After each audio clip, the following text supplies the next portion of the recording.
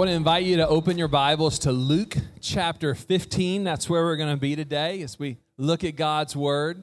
My name is Zach. For those of you that don't know me, I'm the lead pastor here at Antioch, Dallas. We're excited that you chose to spend Father's Day morning with us. We're going to go to God's Word, and we're going to learn from, I believe God has stuff to speak to us today.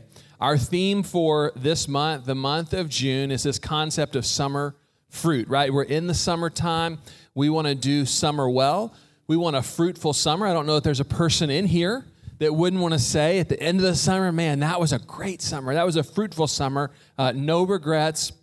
This summer, we just live life to the full. And Jesus teaches us how to live life as it's truly meant to be lived. He takes us to the good life, the abundant life. And so we're learning from him. Last week, we looked at seasons and really understanding what God had for us. And this season today, as Joe said, we're talking on the concept of party or die. We'll get to that in just a minute. Next week, we're talking about rest. So another great theme for the summer. As we head into July, we're going to be looking at the book of Psalms. And that'll be really exciting. We'll have some guest preachers. We'll learn from them. It'll be a great time in our community as we kind of just summer well together. So Luke chapter 15, and I want to ask you to think back to your childhood, your elementary school, junior high, high school days. And I want you to think about the parties that you went to, right? Elementary school parties are a big deal. Birthday parties, when you're invited to one of those, you get the invitation. You can probably remember it. If you have kids that are in elementary school, you can probably see it now. You get the birthday party invite, and it's just, man, this is so exciting. Whether it's a pool party, it's a laser tag deal, it's an adventure landing, Chuck E. Cheese, it's at someone's house or park, man, we're just excited about birthday parties, right? And when it was your birthday party, you would sit for months thinking about, what is my birthday party going to be this year? My kids will start months in advance kind of planning in their minds what their birthday party is going to be this year. Every birthday party they go to, they're taking notes of what could they incorporate into their birthday party upcoming. We work on this a lot. I imagine that when you were a child, you did too. Birthday parties were just a big deal, right? You got to junior high and high school, and parties changed. It went from kind of sweet, innocent birthday parties to, at least in my school, maybe in yours, it kind of took on an MTV flair.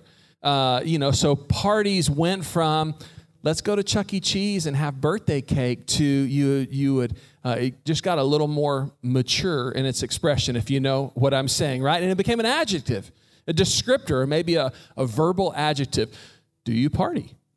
Did this person party? What did you do this weekend? We partied. Like, it was kind of like the dominant narrative. The dividing line of my high school was all around this subject related to partying. Your school might have been that same way. And we'd listen to songs like there's that Beastie Boys song, you got to fight for your right to party. And I didn't know anyone that was trying to steal my right to party, but man, that song, we're like, yes, it's party or die, right?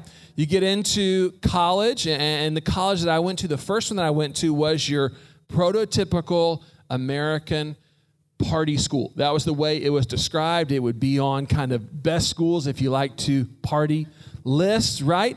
And so one of the big deals there was the Greek life. If you were in a fraternity or sorority, I don't know if yours was like this. This is how it was there. They had the big houses, the big fraternity and sorority houses, and the way you chose the fraternity or sorority you joined was based on their what? Was based on their parties. That's how they recruited you. What was this party deal, right? So that's kind of that season. You get a little bit older, you get invited into a new kind of party. People started getting married, and so there would be wedding parties, and there would be wedding showers. And I didn't really know what a shower was, but you would go to it, and it was a party. And then people start having kids, and now you're going to other people's kids' birthday parties, so on and so forth.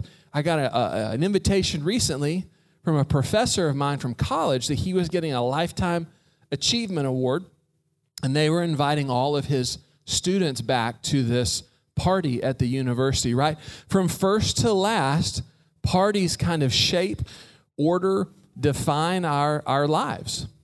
I took a sociology class in college. You might have as well. Sociology is where you study other cultures. And so we would take time learning about different places around the world. And one of the things that we looked at was the way in which they celebrated. What were their parties? What was their celebration kind of style? What did they celebrate around? And the teacher taught us you could learn a lot about people by looking at the way that they celebrated, looking at what they celebrated, looking at kind of what were the big things in life that they circled the wagon, so to speak, and just enjoyed life around. So I want to invite you today to kind of put on your sociologist professor glasses, right? And begin to look at your life, begin to look at your family, look at maybe your place of origin where you're from, look at our community, look at our city, and what would the parties that we celebrate around, what were the things that we really take breaks around, we rejoice around, we just get excited around? What do they speak about our deeper values? Because what we celebrate around, what you celebrate around, reveals your priorities. My son, who's 7, Lego parties. That's what he wants, right? Birthday party comes around. We don't need a whole lot of variety. We love Legos. We can do a Lego party every year because Legos are his priority, right? That's what he is into. Well, you grow up a little bit and you realize maybe you don't get as excited about Legos. Maybe you do, right? But parties still reveal priorities. I have a friend that works for a company that sets sales quotas, sales goals, and if you achieve those goals, then they take you and a guest to the Caribbean every year, and they celebrate around it. Yeah, so he made kind of the sales quota one year, and the whole company that made that, it's kind of like their gold team or whatever, goes to the Caribbean. They get like 3 or 4 days there, and they celebrate, wow, you sold this much. Now, you better believe the next year that shaped his priorities. That shaped his wife's priorities. It was like, we are getting that free vacation. Again, we're going to make it, right? Leadership training will tell you what gets celebrated gets replicated, right? It shapes the priorities of an organization. It shapes the priorities of a family. It shapes the priorities of an individual. So the parties shape who we are. You can tell who your friends are or who you hope your friends are by who's at the parties that we throw, right? It says a lot about our relationships. So I just want to invite you to think a little bit deeper when we're talking about parties, to think about what does this speak in a deeper way about who we are? Because a party never just stands for itself. It always reveals something deeper about our vision of the good life, of the way that life was really meant to be lived, about just the best things in life. And if our goal this summer is to summer well, to have a fruitful summer, it's important that we think about celebrating, because it's a big part of our lives. And when we read the Bible, when we turn to the Scriptures, what we see is that it is filled with parties of all sorts, celebrations of all sorts and kinds. From first to last, the Bible is filled with stories about parties. It's fitting because God's Word speaks to all of our life. And one of the things that we see when God begins to redeem people, when God begins to transform people, when God begins to move in power in someone's life, in a community's life, when He begins to make them new, one of the things that grace does in their life is it changes the way they celebrate. It changes the way they party. Interestingly enough, do you know that at one portion in the Scripture, God's working with His people, and He's reorienting them, and He's growing them, and He's pouring out His grace on them, and He establishes a command, a rule for the Israelites, the people in this time, the people of God, and it was this, that they were to set apart a portion of their income, right? They had a tithing system. So the first tithe went to their version of the local church, is how they worship the Lord, right? 10% of their income. So I think 10% of whatever you make was going towards giving to the Lord.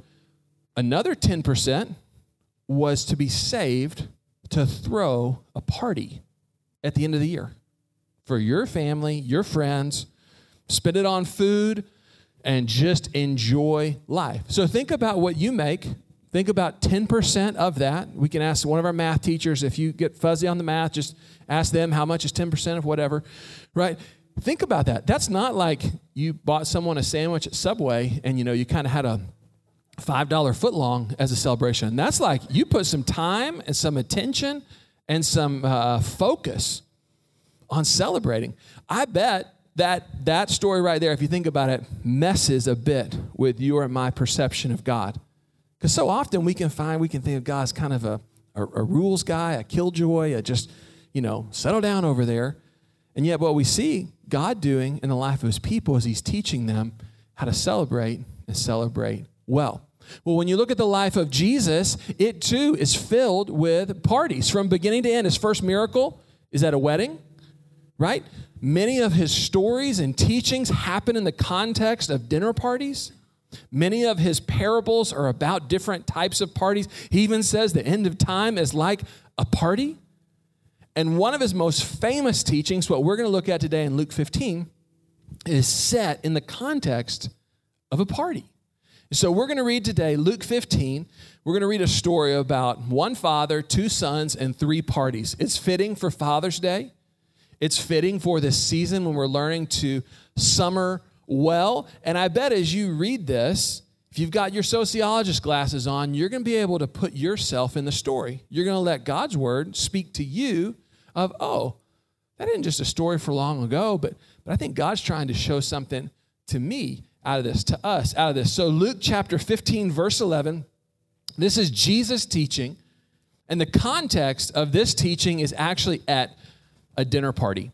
The guests at this party, there's a group of folks that are kind of the crowd that you thought would be unlikely to be around Jesus. These were kind of a wild or disreputable sort, and yet these types of people were drawn to Jesus, and so they're with him. And then you've got the religious crew of Jesus' day, the Pharisees, who are a little bit more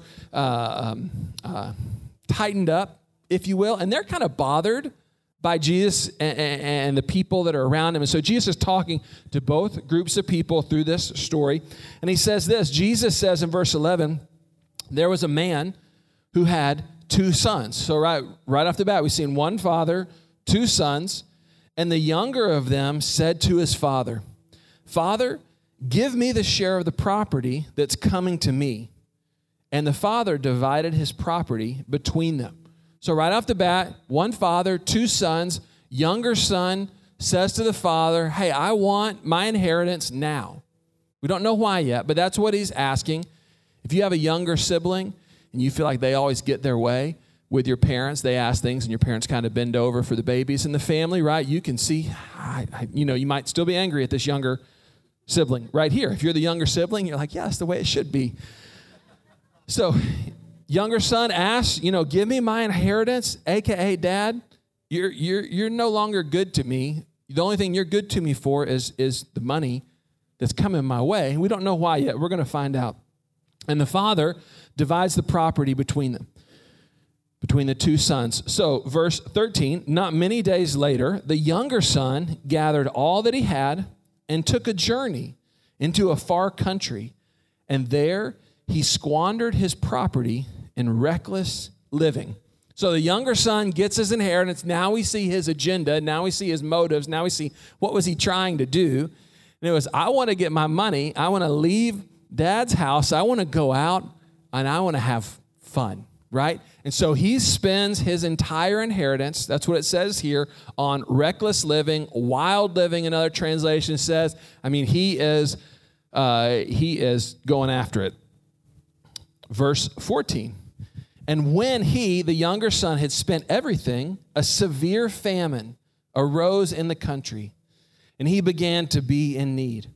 So he went and he hired himself out to one of the citizens of that country, who sent him into his fields to feed pigs. So he's partying down, runs out of money, and wouldn't you know it, a famine hits at that point. He has no money, he has no resource, he's kind of broken off relationship with his family. He's got nothing.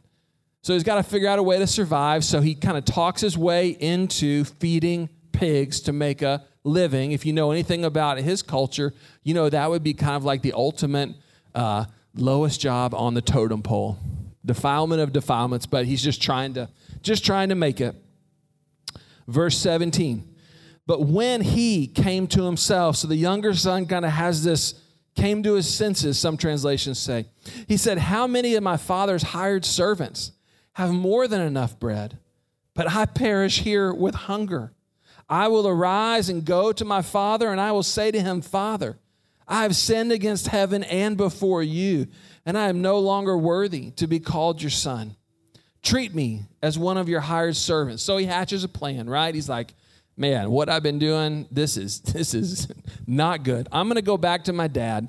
I'm going to try and just do whatever. I'll try and be a servant for him. Maybe he'll let me back in because even his servants have it better than I did. Verse 20, the younger son gets up, he leaves, he goes back to his father, and while he was still a long way off, the father saw him and felt compassion for him and ran and embraced him and kissed him. So dad sees long-lost son coming around the bend, and he runs after him. He's so excited, gives him a big hug, a big dad kiss right here. And verse 21, the son kind of goes into his sales pitch, right? He goes into his plan. He's like, Dad, I sinned against you. I sinned before heaven and before you. I'm no longer worthy to be called your son. Verse 22, but the father said to his servants, so the dad cuts him off. We don't have time for that. Cuts him off, tells his servants, bring quickly the best robe and put it on my son. Put a ring on his hand and shoes on his feet. And bring the fattened calf and kill it and let us eat and celebrate. So dad's not even letting him come back with his half-baked plan to kind of get back into good graces. Dad sees them and it's like, man, it is time to celebrate. He calls the servants. He's like, put the robe on, put the ring on, put the shoes on, kill the fattened calf.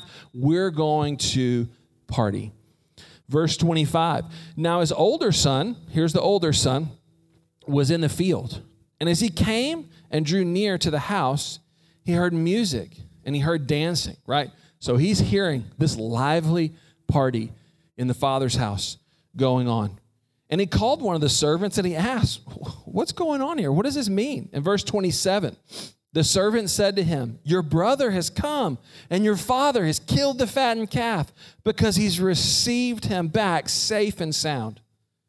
Now, big brother's not too happy about this. In verse 18, he's angry, and the big brother refused to go in.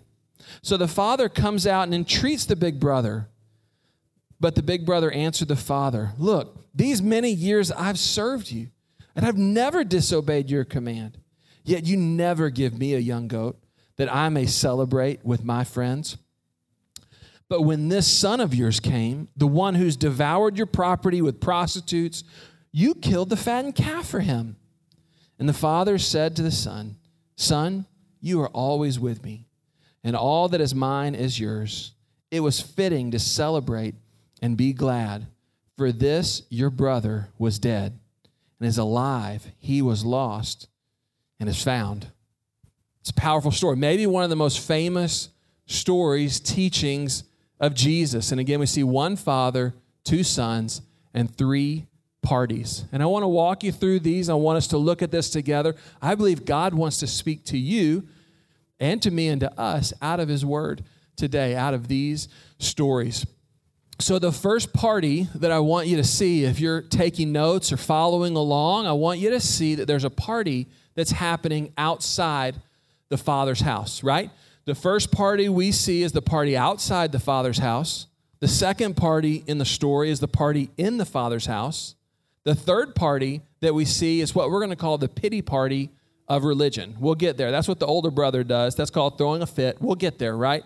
So first party outside the Father's house. So this young buck of a son, right, he's working for his dad. He's grown up in his dad's house, and he gets this idea in his mind, this vision of the good life, that the good life is the way it's really meant to be lived, is not found at dad's house, is not found with his father, is not found on his father's property and his father's presence in that relationship. And to really understand what's going on here, you have to understand that Jesus is not really telling a story about two sons and a father. He's telling a story about God, the Father, and two different types of people. Remember, he's in the presence of two different types of folks. And so I want you, as you're trying to understand this, to realize the Father here, when you read that, it's God the Father, right? And here's this kid that's saying, hey, real life isn't with God the Father. There's a party going on outside the Father's house, that's where the real life is. That's where, man, real joy is. That's where I want to be. That's what would make life worth living. That's the good life. So he asks his dad, right, give me my money, man. Give me my provision. I don't care about you. I want to go to this party. Right? And what blew me away as I read this again is the freedom that the Father gives the Son. If my son came to me and said, hey, Dad, I just want the money that's coming to me when I die, I'd laugh at him to think that there was money coming to him. But then I would also say, son, I brought you into this world. I will take you out, right? That's what you would think we would do. But God the Father, man, look at how invested he is in the freedom of his Son, that he would just say, if that's what you want, you can go for it, right? And we see the Son go off to pursue the parties outside the Father's house. Now, if you're thinking about, well, who might that speak to? How might that speak to me? Maybe it's literal wild living, right? We read that he was doing kind of the prostitute thing, the wild living thing, and we probably all know or probably have had a season of our lives where that's kind of been what we thought, man, this is the good life. But I imagine that even at a deeper level, whether that's part of your story or not, we can all realize places in our own lives where we've thought, man, the real life is not with God. I think God might be holding out on me of the best things. The real life is over here. It's maybe in this relationship that's outside the bounds of what God has spoken as good. Maybe it's kind of the real life is building, this type of career or this type of vocation that if I could just do that, if I could just be in this group or this fraternity or this sorority or have this income level or you name it, just that vision that we get sometimes that it's like, man, real life is not found in relationship with the Father. It's found in these other things outside the Father's house. Can you relate to that? Have you ever realized, like, man, I kind of feel like God's holding out on me? I can relate to that. You might have spent a season of your life. You might be there right now where you realize you've been running after kind of all these other parties. And we see what those parties give us outside the Father's house. What happens to the Son? Right? It looks great at first, but in the end, it takes everything he has. And what we learn in this story about parties outside the Father's house is that they don't give. They take everything that we have. I had a buddy in high school. We were close friends. He was very smart. He's the kind of kid you wanted to sit next to in science class. If science wasn't your subject, you wanted to be his study buddy, like he was one of those guys. And he had some family drama kind of toward the latter part of his high school. And that set him on a trajectory specifically related to kind of what his vision of the good life was. And he was National Honor Society in high school, very smart. He flunked out of college in his first semester because he went to UT. He spent it on 6th Street instead of in the classroom, right? And he spent the next 10 years of his life derailed from this incredible gift that he'd been given of school academic intelligence because he lost himself. And he's since kind of turned a corner, but he spent a whole portion of his life where everyone from our high school would be like, what happened to that guy? Right? That's what happens when we pursue the good life apart from the party in the Father's house. It doesn't give. It beats us up, doesn't build us up, right? This son goes from kind of being a big man at his father's house to being working with the pigs. It defiles him. Another characteristic of the parties outside the Father's house is that someone's always a loser. Someone's always getting defiled. Someone is always, for someone to win, someone else has to lose, whether it's economically, whether it's relationally, whether it's just in their self-respect, right? There's a defilement that happens to him. So we see that those type of parties, that's where they leave us. Now, there's a point in here where the son comes to his senses, where he comes to a realization. There's a turning for him.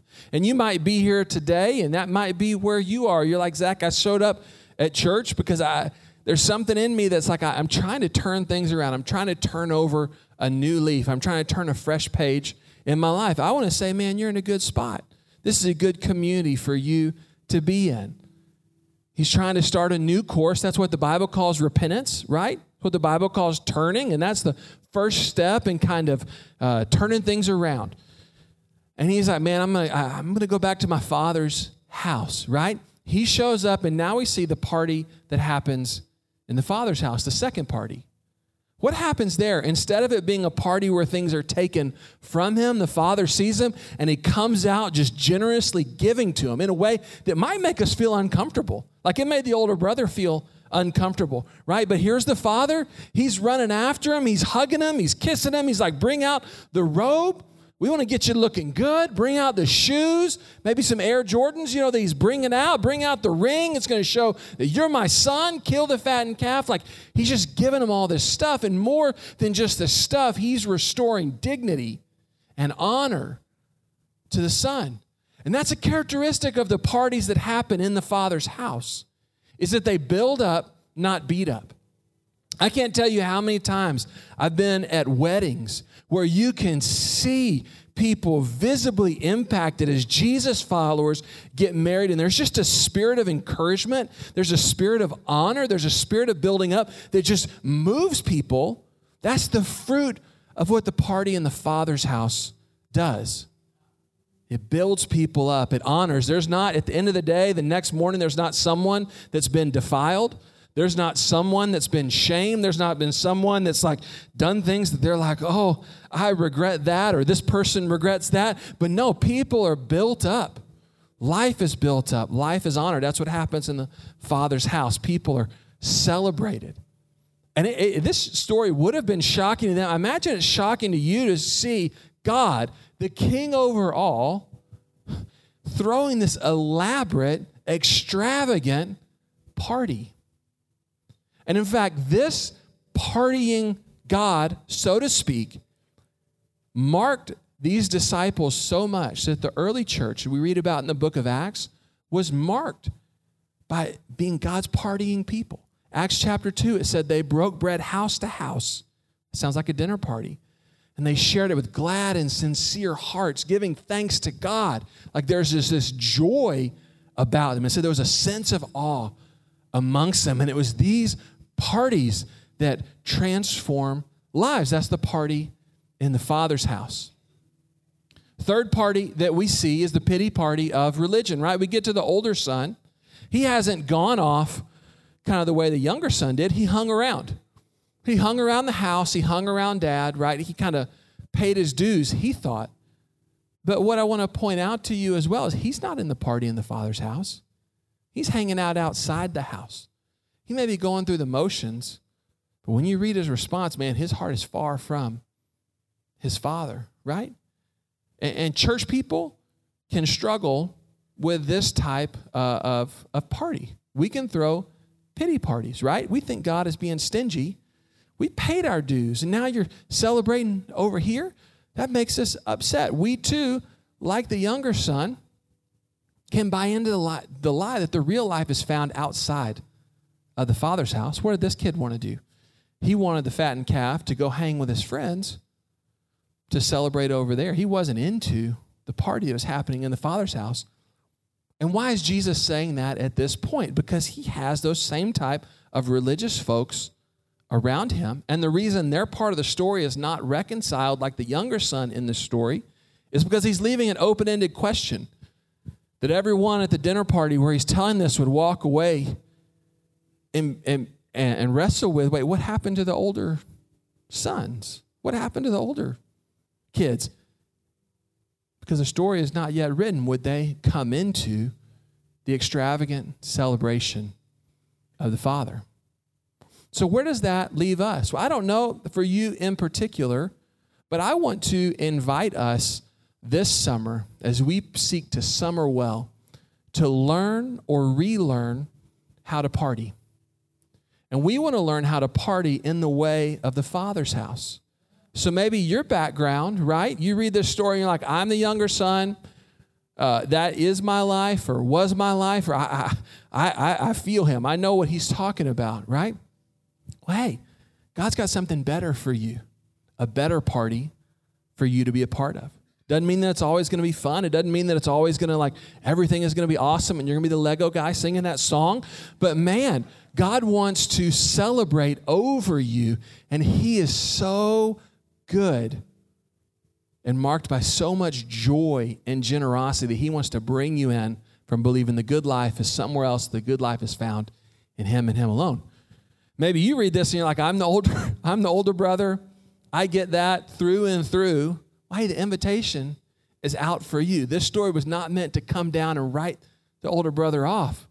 The father invites the older brother into the house as well, right? Son, come on in. Everything that I have is yours. And that same invitation is for you today to let go of the bitterness and to let go of the belief, even though it may look religious, that the best stuff is found. God is an ATM to get really what you want with your buddies, and we'll use the religious language, but we won't enter in to the party. And the invitation for us is to learn to party this summer in that way of the Father's house, where it's marked by generosity, it's marked by purity, it's marked by honor, it's marked by celebration, it's marked by love. And I don't know about you, but man, that sounds like a good summer to pursue, right? We're going to do a couple community events. If you can put that slide up, Christopher, just to practice learning to party. So July 9th, it's in a couple weeks, kickball. If you like to relive your elementary school days, we'll see who is the kickball champion. Wiffle ball, we played this the other day. It was really fun. Family pool party. Women's clothes swap. I do not pretend to fully understand the women's clothes swap, but we will have someone translate that event to you, and then college life groups, right? And here's what I want to say. Man, pick one of these to come and realize it's kickball, but it's more than kickball. It's us being God's partying people and enjoying God. And I want you to think about, what about for you as an individual, for you with your friends, for you with your family, for you with your community? What's a way you can grow in partying this summer God's way, in a way that's marked by God's house, where the best stuff is there? I don't know what it is, but I want to encourage us all to grow in that. And I want to invite you to stand. Stephen, if you can come on up, we're going to close with that.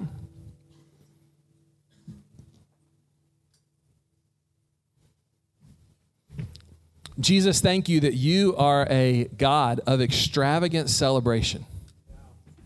That you are not a killjoy, but you are a give joy. God, you're not one that beats up, but you're one that builds up. God, you're not one that takes from us, Lord, but you give to us. And the best things in life, the good life, is found with you. That it's so much better your way.